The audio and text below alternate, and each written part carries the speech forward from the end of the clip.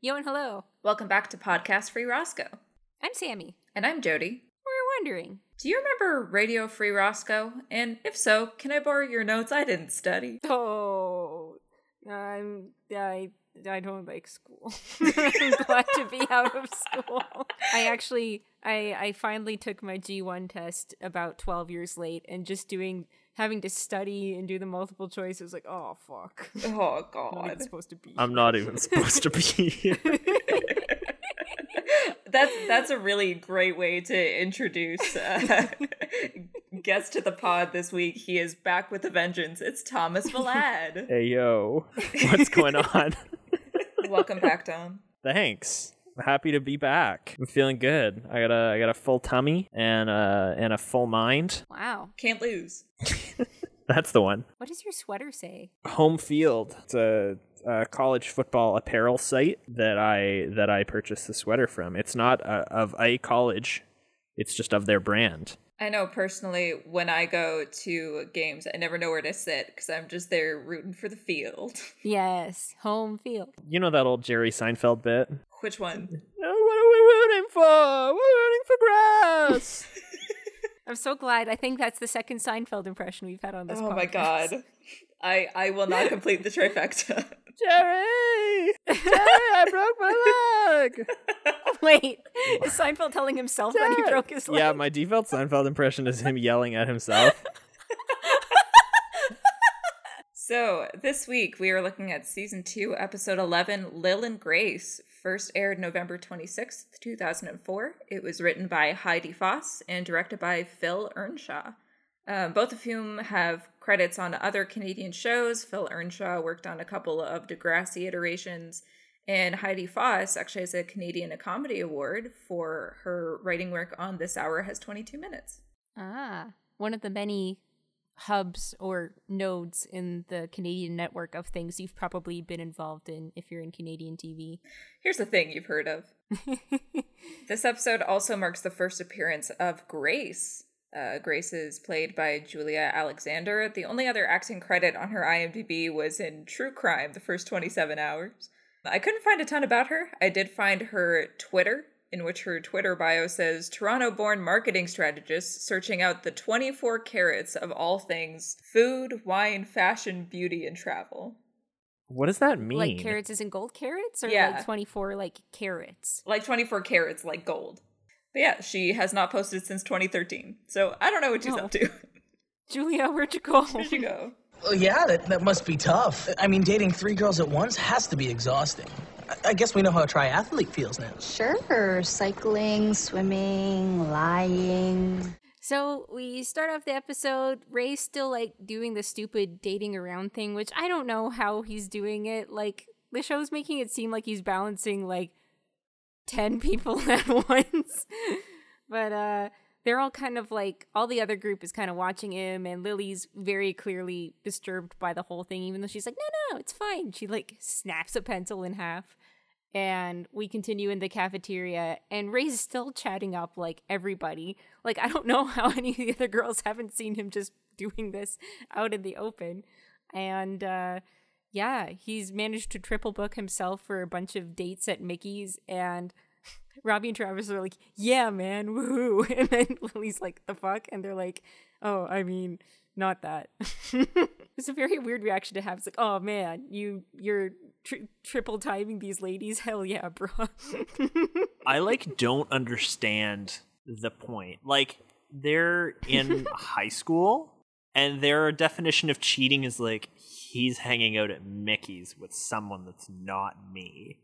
Like I just don't, either one that's like a euphemism, or two like they're just like stupid teens. Hanging out at Mickey's is like a hyper-local Roscoe term. Does that apply to every instance of them hanging out at Mickey's throughout the series?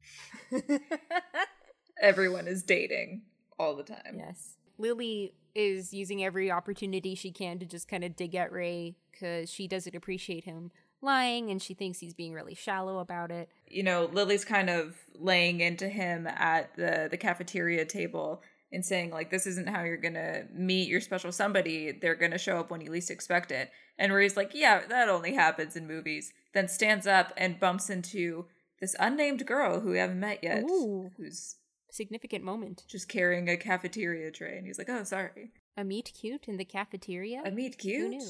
But then he does this thing where he like leaves the room and he just kind of like taps a random girl on the shoulder and he's like, "What's up? See you later." So in the station, they're doing this he said, she said segment, and they decide to make the segment about casual dating. And Lily says that casual dating is for commitment phobes. And, you know, they end up opening the line to callers to see what they think. And sure enough, somebody who turns out to be one of Ray's dates calls in and says, you know, "Oh, things feel serious for me, but I feel like he might be more casual. Like, he blew me off for these plans we had at Mickey's tonight."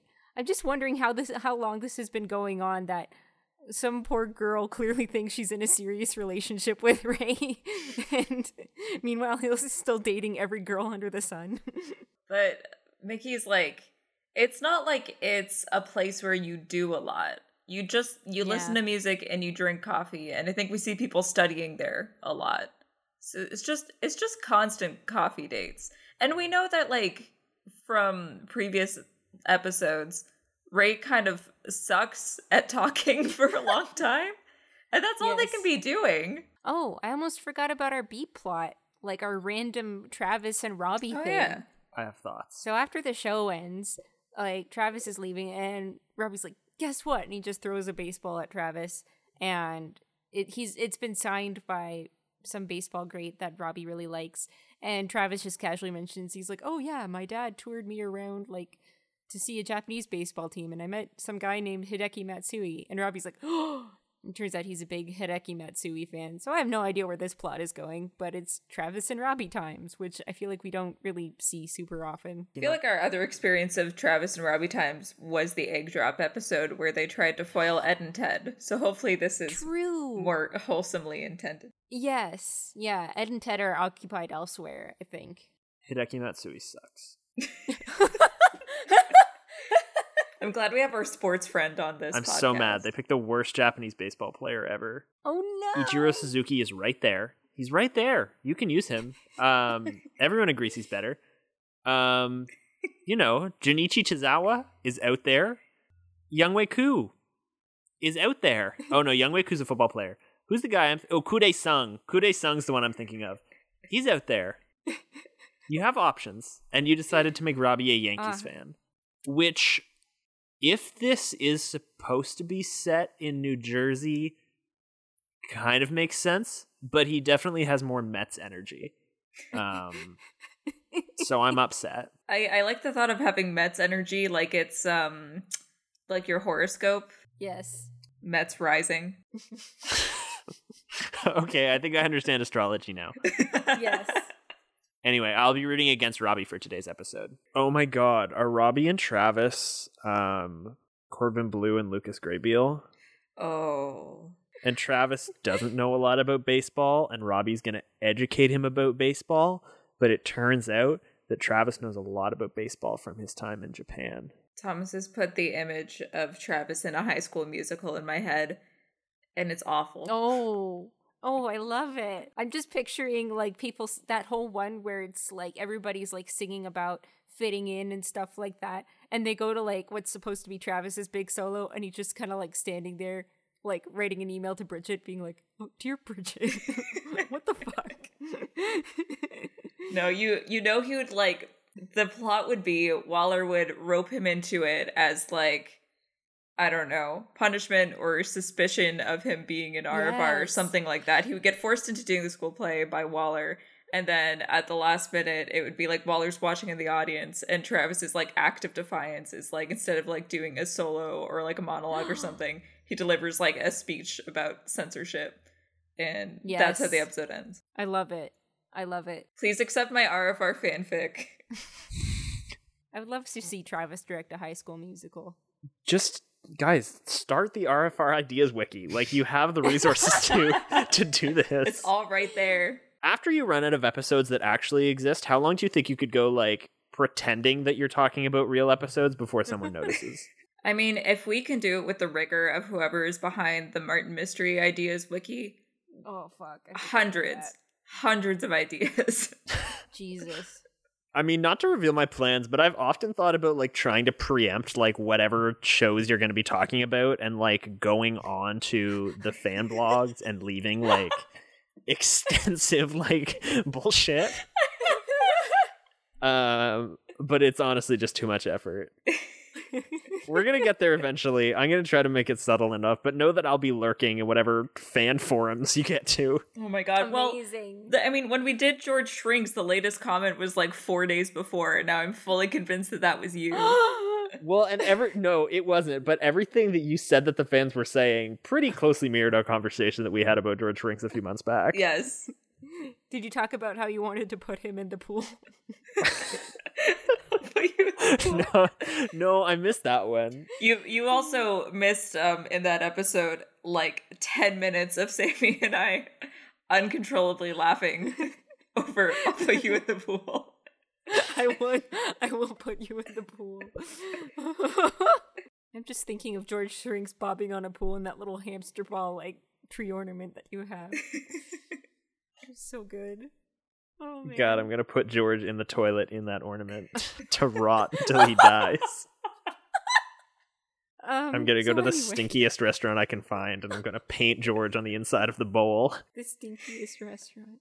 That'd be a good prank. I'm gonna learn like hyper realistic drawings, and I'm gonna learn how to draw like a tiny man inside the toilet and see how many like drunk boys I can get to reach down and try to rescue the toilet man.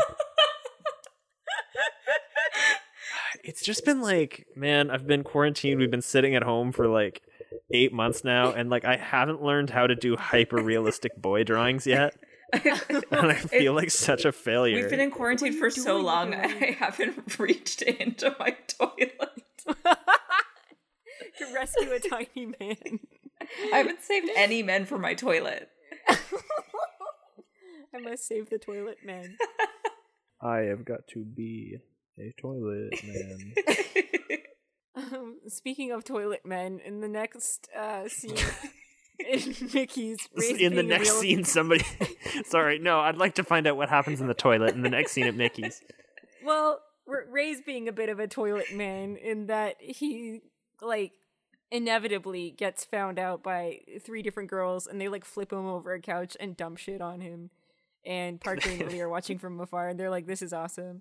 One of the girls very dramatically and very slowly pours like, it's just a cup of water. Yeah. Is it it's though? It's so slow. It really is just like a slow, steady stream of just like, not even a dramatic like, dump, but just.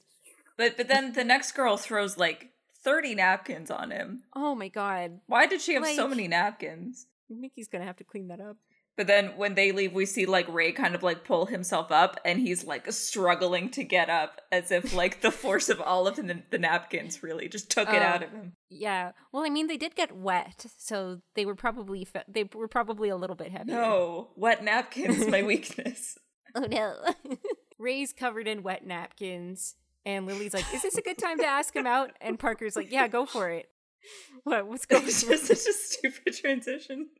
I know. Lily walks over to Ray and she's sort of like, yeah, sorry about the whole like getting dumped thing. And he's like, you're not sorry.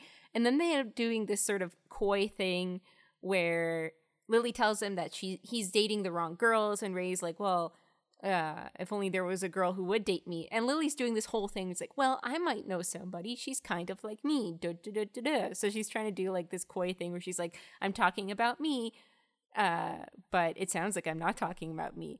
Ooh.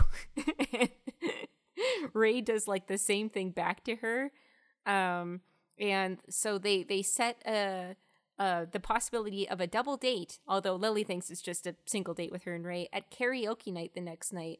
That's right, it's karaoke night at Mickey's, and we get introduced to this because Mickey puts up a karaoke night poster, and Parker like rushes over because she wants to MC karaoke night. And Mickey's like, well, I was going to do that. And then Ed and Ted pop in. Ed and Ted are there. And of course, they have like this elaborate plan for karaoke night. And they start like asking Mickey questions. And Mickey's like, you know what, Parker? You go for it. This is your problem now. But we get like a good bit of like them running up to Parker in the hallway, like giving her gifts. So she'll give them the best spot at karaoke. What is the best spot at karaoke? Spot at karaoke? Is there a good spot at karaoke? I don't think so. I remember there was karaoke at my school one year, but it was just like in the gym, and it was just like a school spirit thing where you could just go and watch people perform karaoke in the gym. We did a lot of karaoke a few summers ago. I did like a 5-week program at UVic. A 5-week karaoke program. 5-week karaoke intensive masterclass. Yes. When I was in grade 7, we went on a ski/French trip to Quebec for a few days.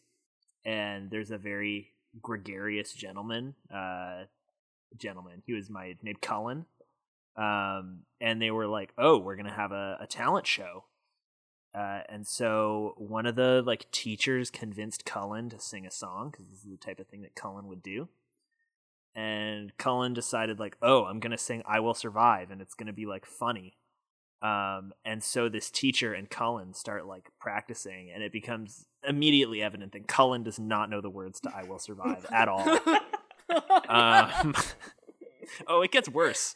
And so I'm in the room, and you know, I'm a know-it-all, and I start being like, well, you don't know the lyrics to I Will Survive? I know them all. And this teacher's like, oh great, you're now performing with Cullen. So I performed in front of like 100 kids from my school, from other schools in my town that I didn't know, in my pajama pants, with no music and no background lyrics. No music and no music and no lyrics, but I had them all memorized. And me and Cullen, like, I awkwardly danced. Cullen, see, the difference is when you're doing karaoke, no one is impressed if you know all the lyrics but have no confidence. They're really impressed when you know none of the lyrics and have all confidence. So Cullen was a hit and was deeply impressed. And Noah Mamick slammed my head into the ice while playing hockey, and I got a concussion. And then I got called a mean word by Matt Williams, and then the principal came and talked to me about it, and I cried, and Noah had to come say I'm sorry. So Jesus fucking Christ.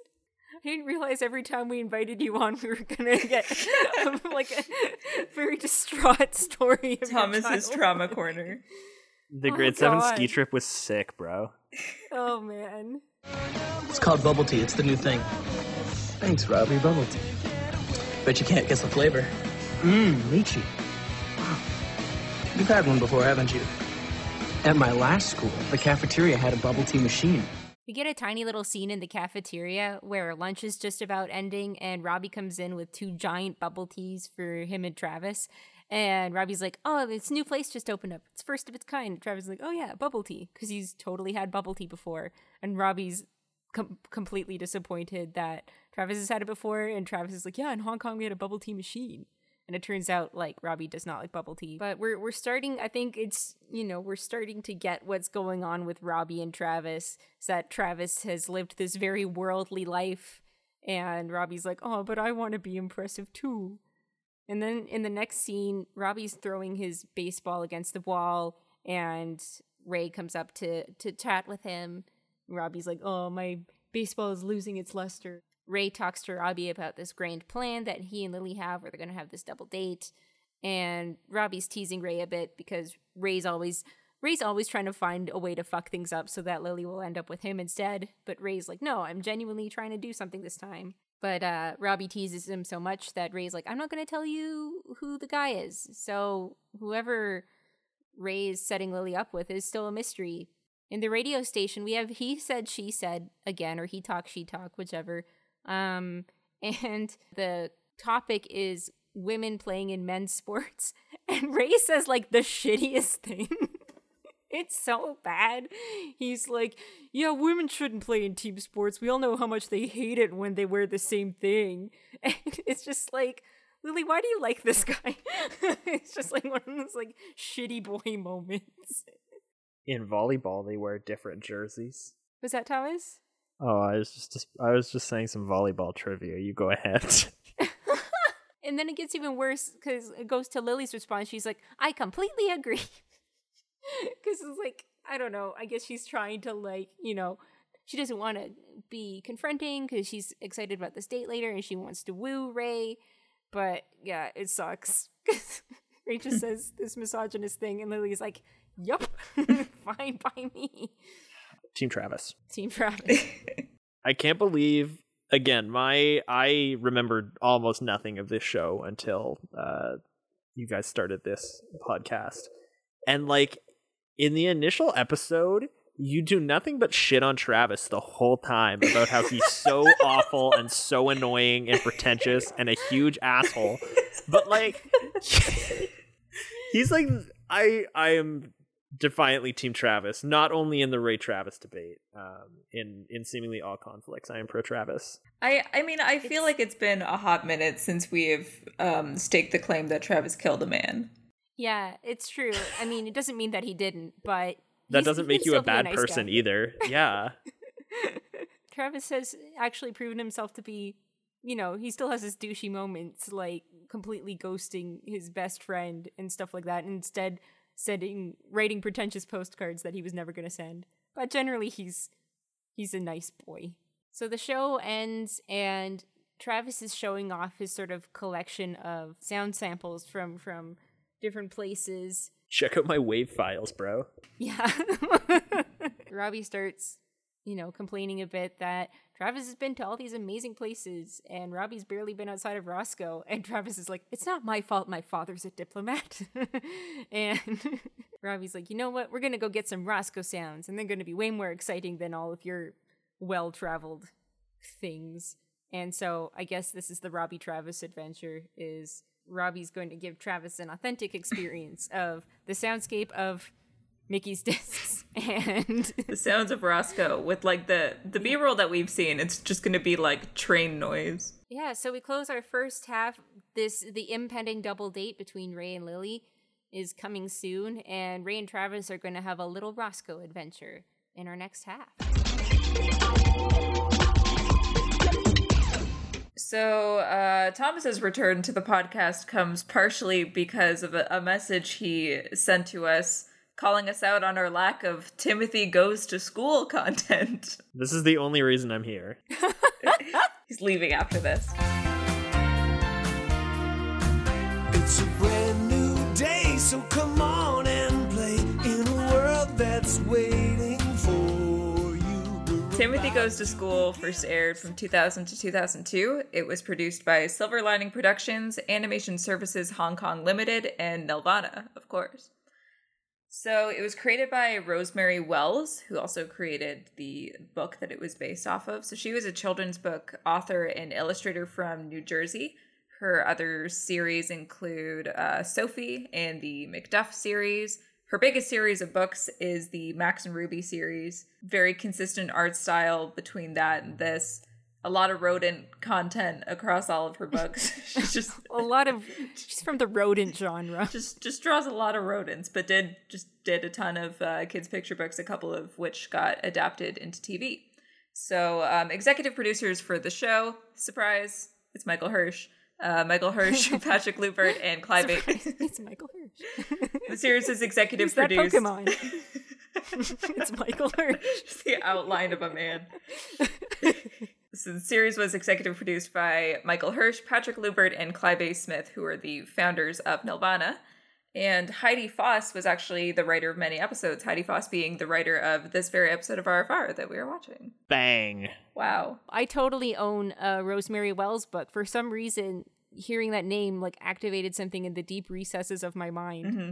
And like, I think grade 1 or something, our teacher gave everybody like a little like kids book at the end of the year. And so somewhere I have a Rosemary Wells book from my grade 1 teacher. Aw. That's cute.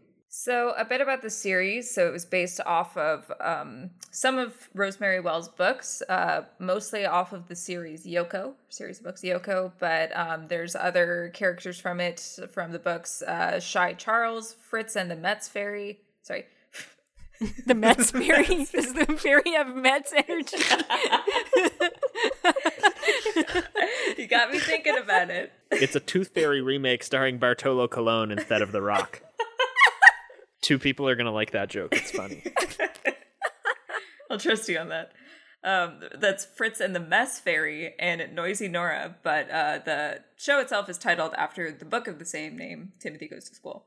So Timothy Goes to School, the series, primarily focuses on a young, enthusiastic raccoon named Timothy. Now I get why Thomas wanted to talk about this one. Who attends kindergarten at a fictional place called Hilltop School, along with 10 other students, each of which are different animals, except for the Frank twins.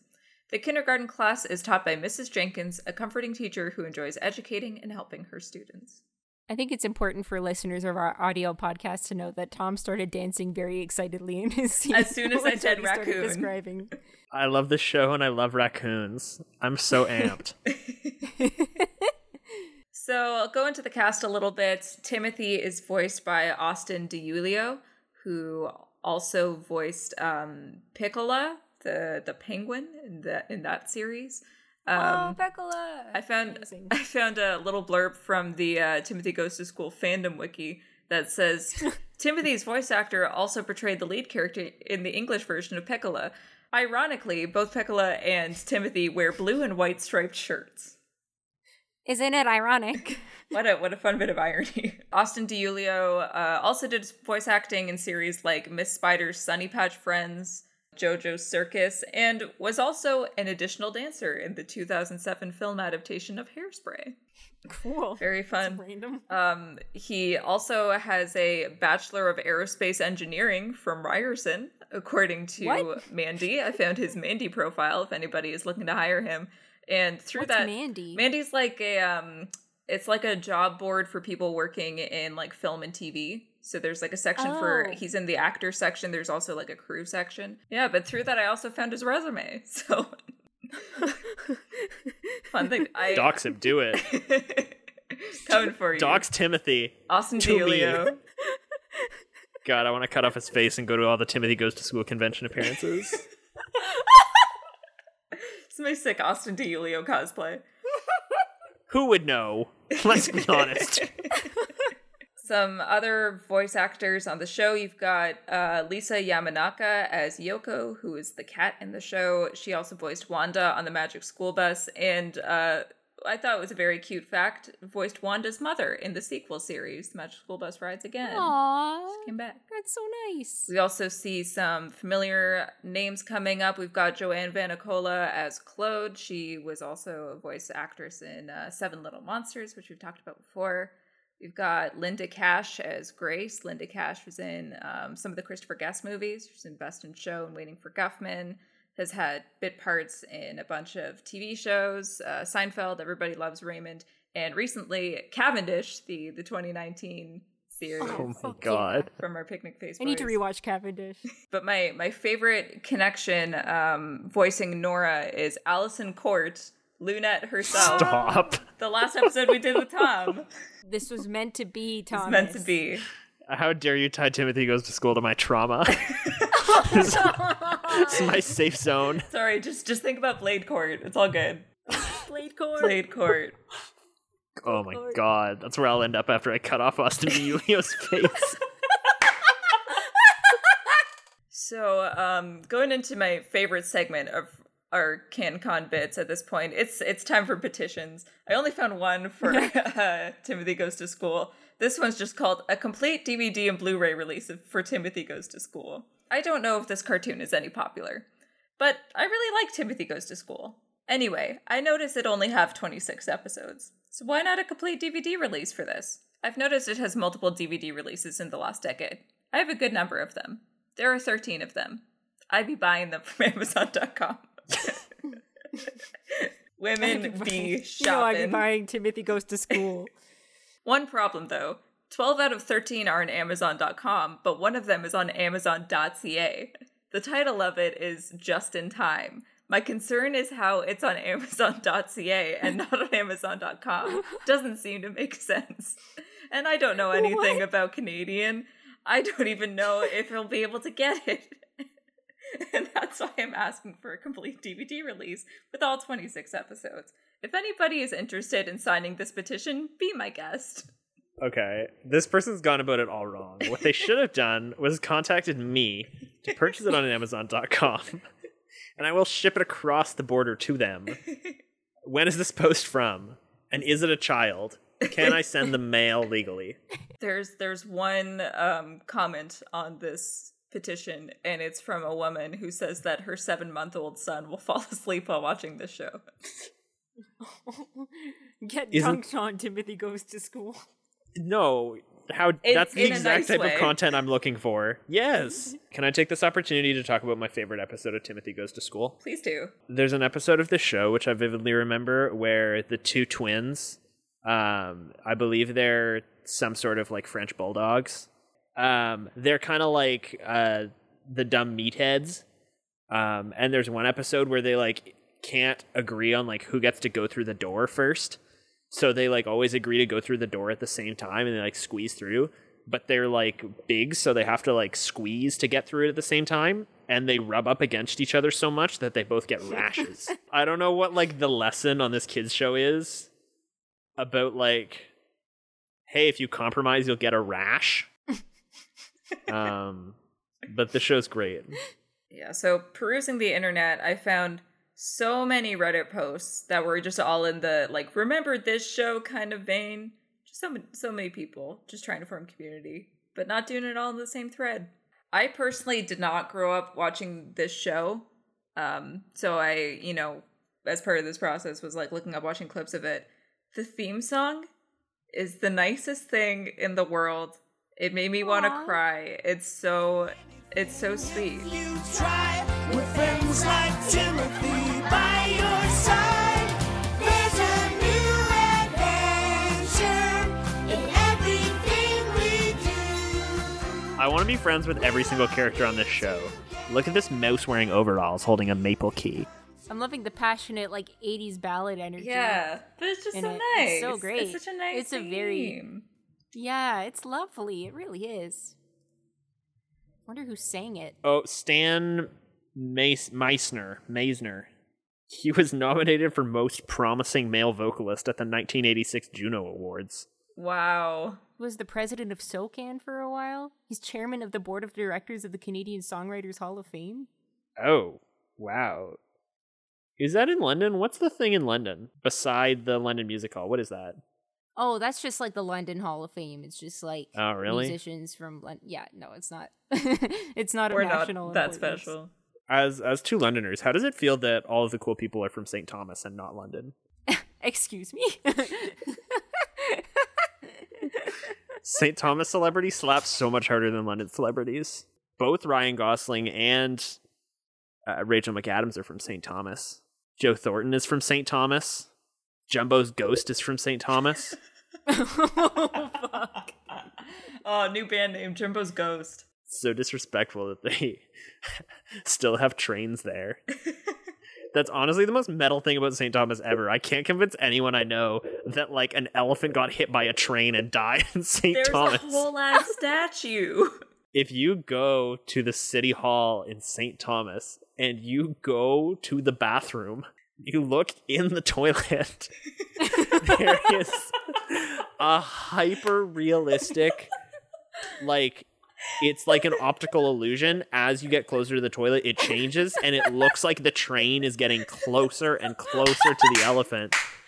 And it's like, do you reach down and pull the lever and redirect the trolley away from 5 elephants and towards just the one?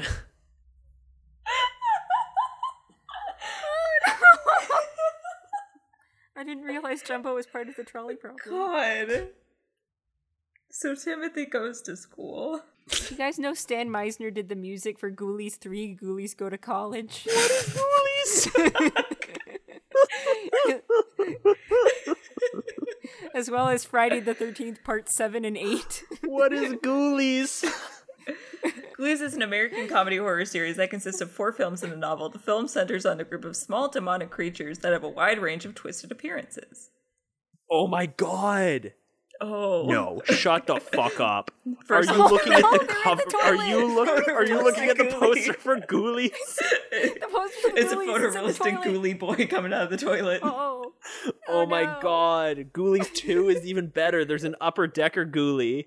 Oh. Shut up. I can't believe this. Fuck. I'm never going to get that Toilet Man trademark. I really didn't think our thread through this episode was going to be toilet men. But there it is. There it Wait, is. did you say the Ghoulies go to college? Apparently in Ghoulies 3. Oh my Yep, there god, it I is. literally There it I is. literally And just Kevin got to the McCarthy- Ghoulies 3 poster. They're in caps and gowns. This is the And wildest Kevin shit I've McCarthy ever is seen. like Kevin McCarthy plays a main character in it, Oh, also known as no. the main villain in UHF. Oh no, Kevin McCarthy. It's Kevin McCarthy. One of these Ghoulies has a gun. That's the name of like the 5th movie. One of these ghoulies has a gun. Which Ghoulies got a gun. One of the Ghoulies has a crop top and suspenders, and none of the other Ghoulies have clothes. He's the alpha ghoulie. And he's in the toilet. Why are you wearing clothes in the toilet? Oh, Oh no. I've discovered an article. Oh boy. Are you ready to be ripped apart by this fucking article from November 27th, 2019 by Brad Hawkins from Adventures in Videoland? Bring it. Jordan Peele to helm Black Ghoulies for Netflix next Thanksgiving. Oh my god. Casting for the film is already underway, with Chiwetel Ejiofor set to play the role of Lawrence Weathers, a man returning to his childhood home. Jeffrey Wright is rumored in talks to play the titular Iomba, a creature from Zambian mythology that devours shadows of its victims. Why are you saying the titular Iomba if the movie's called Ghoulies? Oh, yeah. That's pretty wild. Can I share with you my favorite Ghoulie? Yes. The Ghoulies wiki is telling me this Ghoulie is called Fish Ghoulie. Fish ghoulie wider than a mile. Oh no. Oh, that's bad. Ooh. He's got like a I'm gonna be tie seeing and that a in my collared shirt nightmares. and a pork pie. Oh. Fish ghoulie. None of the other Ghoulies, not even Crop Top Ghoulie, gets a pork pie. That's one of those sentences you hear and you just imagine taking it out of context, and it's like, it's a good sentence. Not even Crop Top Ghoulie not gets even a pork Crop Top pie. Ghoulie gets a pork pie. That's a good children's book. So diving back into Timothy Goes to School. The fandom wiki is fairly built out. Some people have put some time into it. One of my favorite excerpts from it is just like a little bit of trivia that says, in one of the books, Timothy was shown to have a mischievous personality.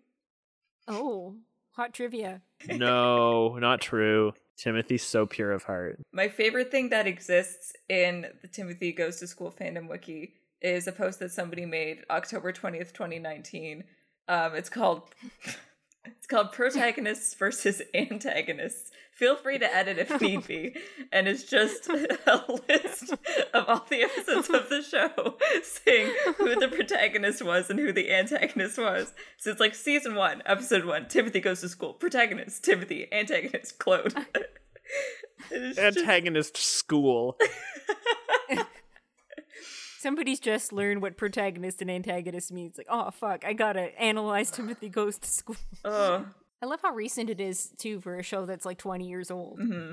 That always gets me. Can I bring my dad back into the Can't Con commercial break? I Oh, mean, shit. I said Claude. I must have summoned him. Well, you did. You organically allowed it to come up. The other raccoon in the show that's not Timothy, this one wears like a green smock. His name is Claude. And my dad's name is Claude. But on the show they called him Claude. This villain raccoon's name was Claude. And I took offense to that as a child because I went, it's not Claude, it's Claude. That's my dad. Aww. Then your dad said, I'm going to count to 10. Yeah, that was a weird part of the show when Claude the raccoon started counting down and pulled out a little knife.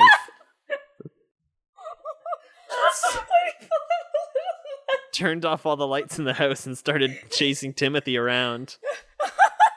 That was a weird part of the show. My dad didn't stab me. I'd like to put this on public record. Not once did he ever pull out a little knife and threaten me with it. The worst thing he used to do was he would take a laser pointer and he would point it all around the house without like showing me. And I'd be like, I saw like a red dot on the wall. He's like, what? Where's that coming from? And then he would like make me think it was like a ghost or like a sniper trying to kill me. Oh my god. I feel like our dad didn't pull like pranks on us too badly, but I do have like a vivid memory of when we first moved here, when we moved to Ontario. He wasn't able to move here full time with us because his transfer to his job hadn't gone through. So we had like a kind of like family reunion get together kind of thing. And we got him on like a Skype call, and we had him on an iPad, and we were passing him around to everybody so he could like say hi to everybody in the family. And the iPad got passed to our cousin, who was like, I don't know, 4 at the time. Yeah, like 3 or 4. Yeah, really young. And as soon as the iPad gets passed to like this small child, our dad goes, "I'm trapped, let me out of here." And, like starts to like bang on the iPad. And the child is very upset. Yes. Your dad's scares a so tiny sick. child shitless. Is this the cousin that vapes? No, this is the brother of the cousin that vapes. Her brother. Just saying, might be tied to some childhood trauma. Oh no! Dad, did you make our cousin vape? One more thing in the fandom wiki, I found another page in the blog post that says, "I know this wikia isn't extremely popular, but I know some people actually come here from time to time. I wish to take a moment to thank anyone who actually cares about this place and chastise those who are idiotic enough to want to ruin it. If you think it's funny, it isn't. And I only hope one day someone trolls you in response to make you pay for your own jerkish attitude." Holy shit. Other fandom places, the Tumblr tag is pretty poppin'. It's a pretty popular Tumblr tag. A lot of shipping posts. A lot of people just talking about how Timothy and Yoko were like the first thing that they ever shipped. Oh. And then there's one picture of just like Claude with like a jug of juice, and he's like pouring cups for everybody. And then the caption for it just says, "It's International Food Day, Claude, not bring fucking mango juice to school day." I will not allow anyone to bring any profanity into this blessed show. I did find there are, I think, 10 entries in the fanfiction.net section for Timothy Goes to School. Shit. One of which is about Timothy and his class going through 9/11. Oh no! No. It's just about them finding out about 9/11 and them dealing with it. No. Oh my god. This was written September 19th, 2019. Oh, fuck. I thought you were going to say September 19th, 2001. Like somebody was like, I need a way to process this. And I'll do it through Timothy. I've never thought of looking at the fanfiction.net entries for our shows. It's a really good idea. There are some you don't want to touch. Based off of what I found in the fandom wiki, Monster by Mistake is one of those. Oh, Jesus Christ. So I'm researching Timothy Goes to School, and I mentioned before that Rosemary Wells also authored the Max and Ruby series. So in researching, I also like just kind of kept bumping into Max and Ruby stuff. If I can go on a little tangent about them briefly, I found a BuzzFeed article that's called 19 Times Max the Bunny Was Filled with Silent Murderous Rage. And it's just a bunch of like scenes of him looking very angry in the entire show. It's the equivalent of the Arthur Fist. Yes. It's less Arthur Fist and more Peppa Pig when her friend whistles and she hangs up the phone and it's just her like, yes. Also in this little tangent, if I may, I came across a Max and Ruby specific meme that I've never heard of and is very stupid and is called Beep Beep Lettuce. And, wait, that sounds familiar. And I guess I might have heard of I guess this. it's in response to the fact that like Max, at least in the early seasons of the show, because he was supposed to be like a really little kid, didn't say many words throughout the episode. Like he would only say a couple of words. The caliber of these is very similar to the Franklin book edits that I found. Memes. Not the Danklin ones, the book edits. Okay, yeah. In terms of the content just being shocking. I did find 2 Max and Ruby petitions. I'll start with this one. This petition is called Cancel Season 11 of Max and Ruby. What? The text says, We need Max and Ruby to get canceled after its first 10 seasons because I got thrilled by a 6th season of Max and Ruby being confirmed. Max and Ruby 0004 explained about Max and Ruby's parents. When I came to Geoshia's Lost Episodes Creepypasta Wiki, Geoshia said Max and Ruby had lost their noses and mouths and their eyes got replaced with big black holes when a stone saying R.I.P. Mommy and Daddy appeared. Their eyes are lost, and then Max died by accident, and for now Ruby is on her own. Wait, huh? Max and Morris now talk completely and attend pre-K. Ruby and Max had changed their clothes now. The teachers, Max and Ruby's students in their class, and Max and Ruby's parents are finally introduced. The theme song also got edited and recorded again by Rosemary. A curious preschooler called Max and a bossy first grader Ruby are cute, fluffy, and cuddly bunnies. I don't understand. In the pilot, Rosemary made a mistake. When an episode called Louise's Secret got re-aired, the mistake was resolved. Sign your petition so there won't be an 11th season of Max and Ruby. Did they think... I don't understand the part with the creepypasta. I don't understand any of these 3 sections by themselves. Or as a whole. To close out my little tangent here, the second Max and Ruby petition I found is called Stop Telling Me I Should Have Named My Bunnies Max and Ruby. Imagine this. You've adopted a bunny. You don't know what to name her, but soon enough you come up with a great name. Lola. It's perfect. But then you realize she might have depression, so she needs a friend. You go to the shelter and find a perfect bunny friend for her. You decide his name should be Max. The bunnies get along great, everything is fine, until the fateful day when you tell your friend their names, and they say, should have been Max and Ruby. You don't laugh. It's not funny. Ruby isn't a good name. Sorry. You say, no, Ruby is a terrible name. Because it is. Unfortunately, it gets worse. As you tell more and more people their names, it's always met with the same response. You should have named them Max and Ruby. It's not funny anymore. I'm sick of it. Please stop. Now let's all rally together and sign this petition to end people telling me to name my bunnies Max and Ruby when we all know Ruby is a stupid name. Oh my god. There are two comments in the reasons for signing section. The first one says, no Max and Rub.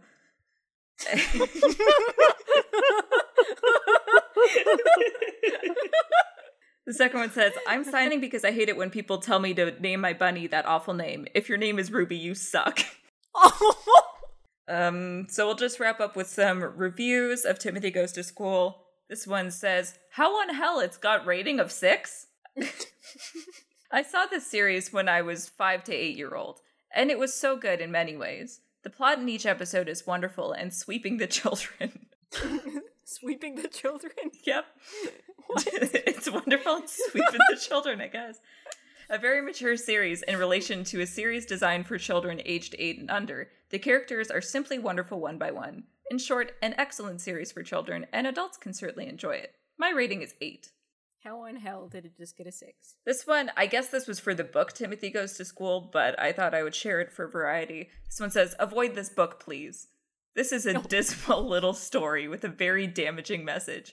It teaches children that the answer to feeling intimidated by people of higher ability is not to admire them and try to better yourself, but to find someone who's feeling inferior and join them in cutting the high achievers down. This book is damaging on so many levels that, for the first time in my life, I actually scratched out words and rewrote the book before giving it to my daughter. The pictures are very nice, or it would have hit the trash bin.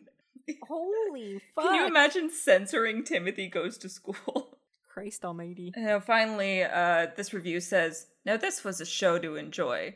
Now this was a show that did not involve hand-holding or stupid characters. It was about animal kids and their problems at animal school. The theme song and the characters were amazing. Frank and Frank kind of annoying, though. The animation is way better than the 3D crap of 2020. Yes, that's right, this review is from this year. Each child had strengths and weaknesses that were seen in various episodes. Verdict. I recommend this show to babies and children of 2020. It's way better than the current 2020 shows. Hell Babies of yes. 2020. I am a baby of 2020, and I do love this show. I'm so glad, Thomas. Incredible. That's my little dive into Timothy Goes to School. Treehouse Direct has put most, if not all, of the episodes on YouTube. So you can go and give it a watch. Thomas, any closing thoughts on Timothy Goes to School? Everybody should go and watch that Rash episode. I'd like to dedicate this song to my best friend in the whole wide world, Ted. And I'd like to dedicate this song to my best friend.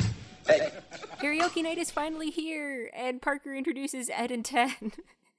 And they're like in the middle of dedicating the song to each other. And Mickey starts this super like MIDI track of Beautiful Dreamer that Ed and Ted start singing together.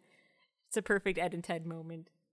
It's beautiful. But then Lily enters Mickey's, and we see she spots Ray, and she does the, cover his eyes kind of thing.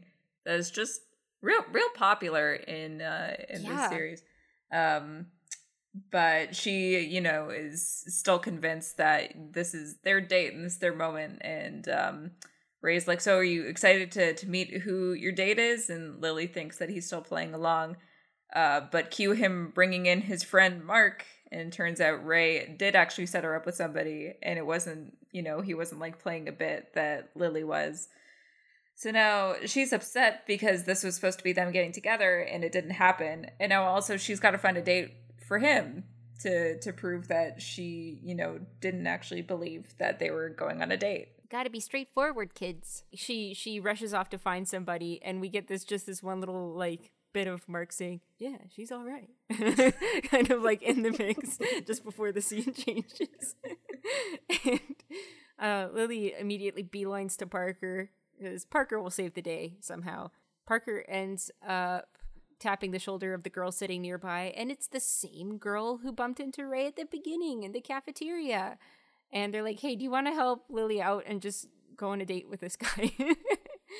And Parker makes up this whole thing. He's like, yeah, he's really been crushing on you. And Grace is like, oh, well, he is cute. So, I don't know. I guess the actual double date is about to begin. Me as an adult, I'm so uncomfortable with this scenario. Like, if you were just sitting in a coffee shop and a couple people came up to you and were like, hey, do me a favor, date this guy. Fuck. I guess, there is that sort of, not quite panopticon, but that kind of group surveillance effect of pretty much every teen in town is at Mickey's. So yeah, I feel like they would at least feel pretty safe. I would feel better if they had called her by her name and were like, hey, Grace, do me a favor, and prove that they knew who she was. I feel like it, just from what we know of Parker, it is a very Parker move to go to random teen girl and be like, hey. It's true. Do thing. Hey, do thing. Save my butt. Impressed? Yeah, that was cool. I'm bagged. It was worth it, man. We got some good stuff here. The sound of Roscoe at night. Doesn't get better than that. Robbie and Travis get back from their sound collecting adventure. Robbie starts playing some of the sounds, and they're just like average sounds, like people running after a bus, like the dinging bell of like a donut shop door being opened and stuff. And Robbie's like, can you tell me why these sounds are so small town? Like, maybe it's because you live in a small town, Robbie. But Travis is like, what's wrong with small town? And basically, like, Robbie's upset because he wants to be a journalist, and how is he supposed to have any cred if he hasn't been anywhere? Robbie, you're 14, calm down. But it turns into this whole thing where Travis points out that he's kind of jealous of Robbie because Robbie has roots in Roscoe, where Travis has been traveling around a bunch, and we've seen from his sort of loner attitude that he doesn't really, he does his best to move on from other places as soon as he moves. And, Robbie complains about just being stuck in this small town karaoke, and it turns out Travis has never done karaoke, so we might get to see Travis do karaoke. I'm so excited. Robbie's dragging him off to Mickey's, and it's going to be good. I've manifested the musical. Yes, this is the Travis musical episode. I'm so excited. Ray, this is the girl I've been telling you about. Ray Brennan, I'd like you to meet Grace. Grace Sutter. Hi, nice to meet you. Take a seat. Much to Jodie's horror, it turns out that Lily totally doesn't know who Grace is because she drags Grace over and she's like, I'd like you to meet. And then there's this uncomfortable pause before Grace is like, I'm Grace. And so they go on this double date. We basically get this montage of Ray and Lily talking over Mark and Grace. And it's basically kind of a friend date for the two of them. Like they're monkeying around together and there's a part where they're just kind of like throwing each other on the couch over and over. And Mark and Grace are definitely not feeling it. Meanwhile, in the montage, Robbie's, continues to drag Travis into the room for karaoke, which is extremely exciting. Eventually, it gets to the point where Mark is like, you know what? I'm going to go. Like, this sucks. Well, he doesn't say this sucks. He's actually very, very graceful about it because he leaves and Lily chases after him. And Mark knows what's up. He says if Ray paid as much attention to you as he did in church, you wouldn't get yelled at by the pastor so much. It's like, oh, thanks, church man. What is he doing that is causing the pastor to like stop mass or whatever the ceremony is to yell at a teen? I'm dog that ain't peanuts. Ray, shut the fuck up. Gonna heckle that priest. Jesus. Is this Jerry Seinfeld saying Jesus? Yeah. Jerry Seinfeld giving a sermon. Gold, Jesus, gold. Blessed are the meek. What's the deal with that? What does meek even mean? What's the deal with Hecuba? So Mark very sweetly encourages Lily to go ask Ray out. Meanwhile, inside, Ray's been making things up. Ray's been trying to make up with Grace, basically giving them a fresh start, because Grace kind of pointed out the same thing, that, he hasn't been very attentive. So Ray's like, you know what? We're starting over. And so they get this cute vibe going. And in the span of Lily talking to Mark, Grace and Ray are already singing karaoke, and she peers through the window and sees them singing together, and she looks real sad. It's very sad. But I mean, I'm glad that they're at least singing, because before them it was just Guitar Face, the barista of Mickey's, just doing air guitar on stage to, I guess, a karaoke track, just like shredding to a MIDI file. Oh my gosh, yeah, very different interpretation of karaoke. This can be karaoke. I feel bad for Lily, but it's like, Lily, this is why I gotta be straightforward with your feelings. And in the next scene, she's very angrily flipping the list of karaoke songs as Ray and Grace are being all cute together and having moments. And yeah, she's very upset. But then we finally get, what started as a B-plot about like a signed baseball and Hideki Matsui has led us to this moment where Travis is going to be singing karaoke. And it's so exciting. And it was as soon as Travis came to the microphone, it all came back. Yes. Like Celine Dion, it's all coming back to me now. Just this moment of like, oh, I do remember this part where Travis sings, because he has this weird sort of crooner moment. Yeah. Yeah, it's like this weird, like, jazzy rendition of There's No Place Like Ba Home. with the Ba. What? Ba with the Ba? You don't know that one? What? No. Ba with the ba, the bang, the bang, the boogie, Can't believe you don't know Ba with the Ba. Ba with the Ba. Isn't that what it's called? I'm not joking. It's called Ba with the Ba. It is. Ba with the Ba. Yeah, Travis sings a jazz version of Ba with the Ba, and it's really, it's a revelation. Like, we've never seen, there's nothing in Travis's character that would make us think that he would give us a crooner performance. Like, before I remembered what it was like, I wonder if Travis is just gonna troll and do spoken word or something. And then, no. Every intonation of it came back. Cause like he does like, like in true like crooner style, just like starts like throwing out like words. He's like, home, sweet home. Wait. Home, Roscoe. Yeah. Oh god, it's burned into my brain. Yeah. It just unlocked a whole set of memories. And Lily snaps yet another pencil, because she's managed to not fix her situation at all. And so we leave the episode with another new pairing, complicating the love triangle or quadrangle or whatever shape it is now, and the dulcet tones of Travis Strong singing karaoke for the first time. So, over in Mickey's Discs for this episode, we've got Front and Center by Avery, Taken by The Getaway, Stay by Sekiden, Monkey Mask by the Mellowgrove Band, and Heartbreaker by Riff Randalls. I couldn't really find much about The Getaway, but The Getaway is kind of like our our special guest band of the episode, because now they're doing these radio call-out things, so we get, hey, this is Matt from The Getaway, and our favorite segment is He Talk, She Talk. All I could find about The Getaway was I found a Discogs page. It just says pop punk band from Ontario, Canada. They had an EP in 2000 called The Getaway, and an album called What Can You Do from 2002. And that has that's the album that the song Taken is from. And that's about all I can tell you. You can buy the CDs off of Discogs if you want. There's currently 10 for sale from Canadian $5.23 on the marketplace at Discogs. If you want to listen to more of The Getaway, which I think is one of our bands that features quite a bit in season 2 of RFR. Yeah, I mean these are all bands that we've seen show up before, so we're really hitting a groove of RFR music. You have any closing thoughts, Thomas? No, we said it all. We did it all. Talked about toilets a lot. Talked about toilets. I'm still thinking about the Ghoulies. I got me thinking about the Ghoulies for a while. My head's in the game, but my heart's in the toilet with the Ghoulies. I mean, I do have one more Ghoulies point. If we're opening this up again,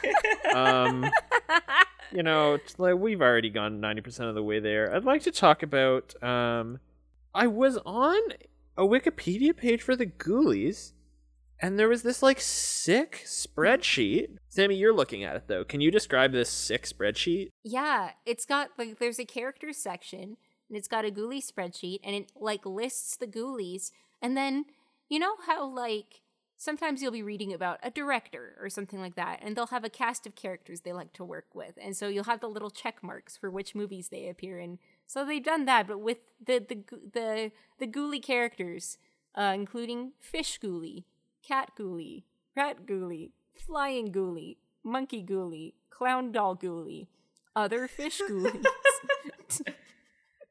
Toad Ghoulie, Giant Ghoulie, Light Ghoulie, and Dark Ghoulie. So Sammy, I'm gonna ask you a question. Yes. I previously said that Fish Ghoulie was my favorite Ghoulie. Is Fish Ghoulie in Ghoulies 4? Fish Ghoulie is in Ghoulies 4 through archival footage.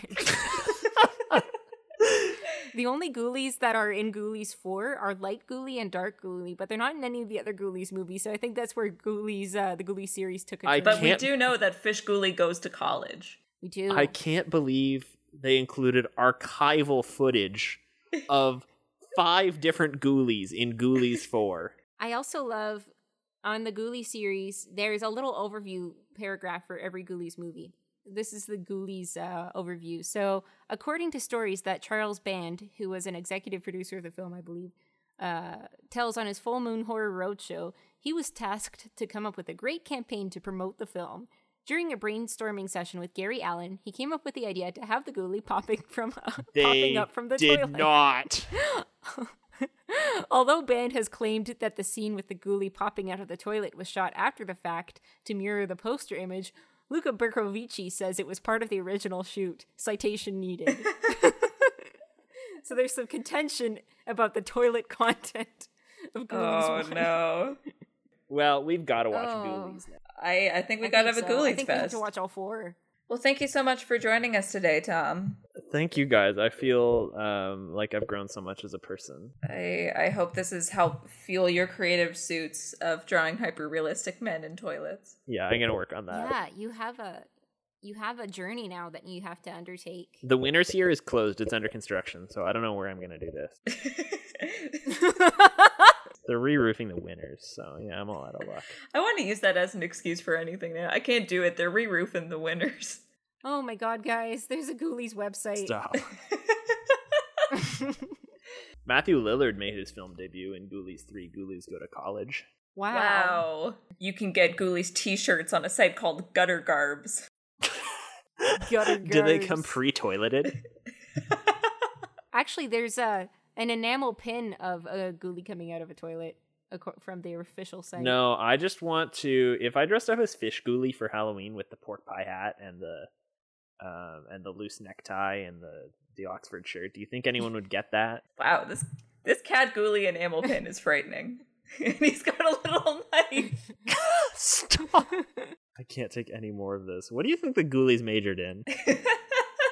There's a section on this website called Malcolm's Spellbook, and it gives you directions to summon a ghoulie. Well, I don't want to summon one. Where am I gonna go where am I gonna pee? Do you think they like it? I can tell you, George doesn't like it when you pee on him, but the ghoulies might. Oh, fuck. George shrinks, he's small. And covered in piss. When you played the George Shrinks theme song last week, I always thought the lyric was George shrinks, he's small. Me too. What is it again? I know it's not that now. He's called. Oh, that's dumb. You know what bothers me is that he's called George Shrinks and not George Shrink. George Shrink. He's already shrunk. George Shrank. Honey, I Shrunk the George. George, I Shrunk the George. George. George of the Toilet. Brendan Fraser stars in. Well, if you're not already, you can follow us on social media. You can find us at Podcast for Roscoe on Facebook and Instagram, or Pod for Roscoe on Twitter. You can also email us if you like emailing. We're at podcastfreeroscoe@gmail.com. If you want, send us a voice clip and we'll put you on the air. So for now, this is Podcast Free Roscoe, signing off. We're so humble. There's no place like home. Home, home sweet home. There's no place like home.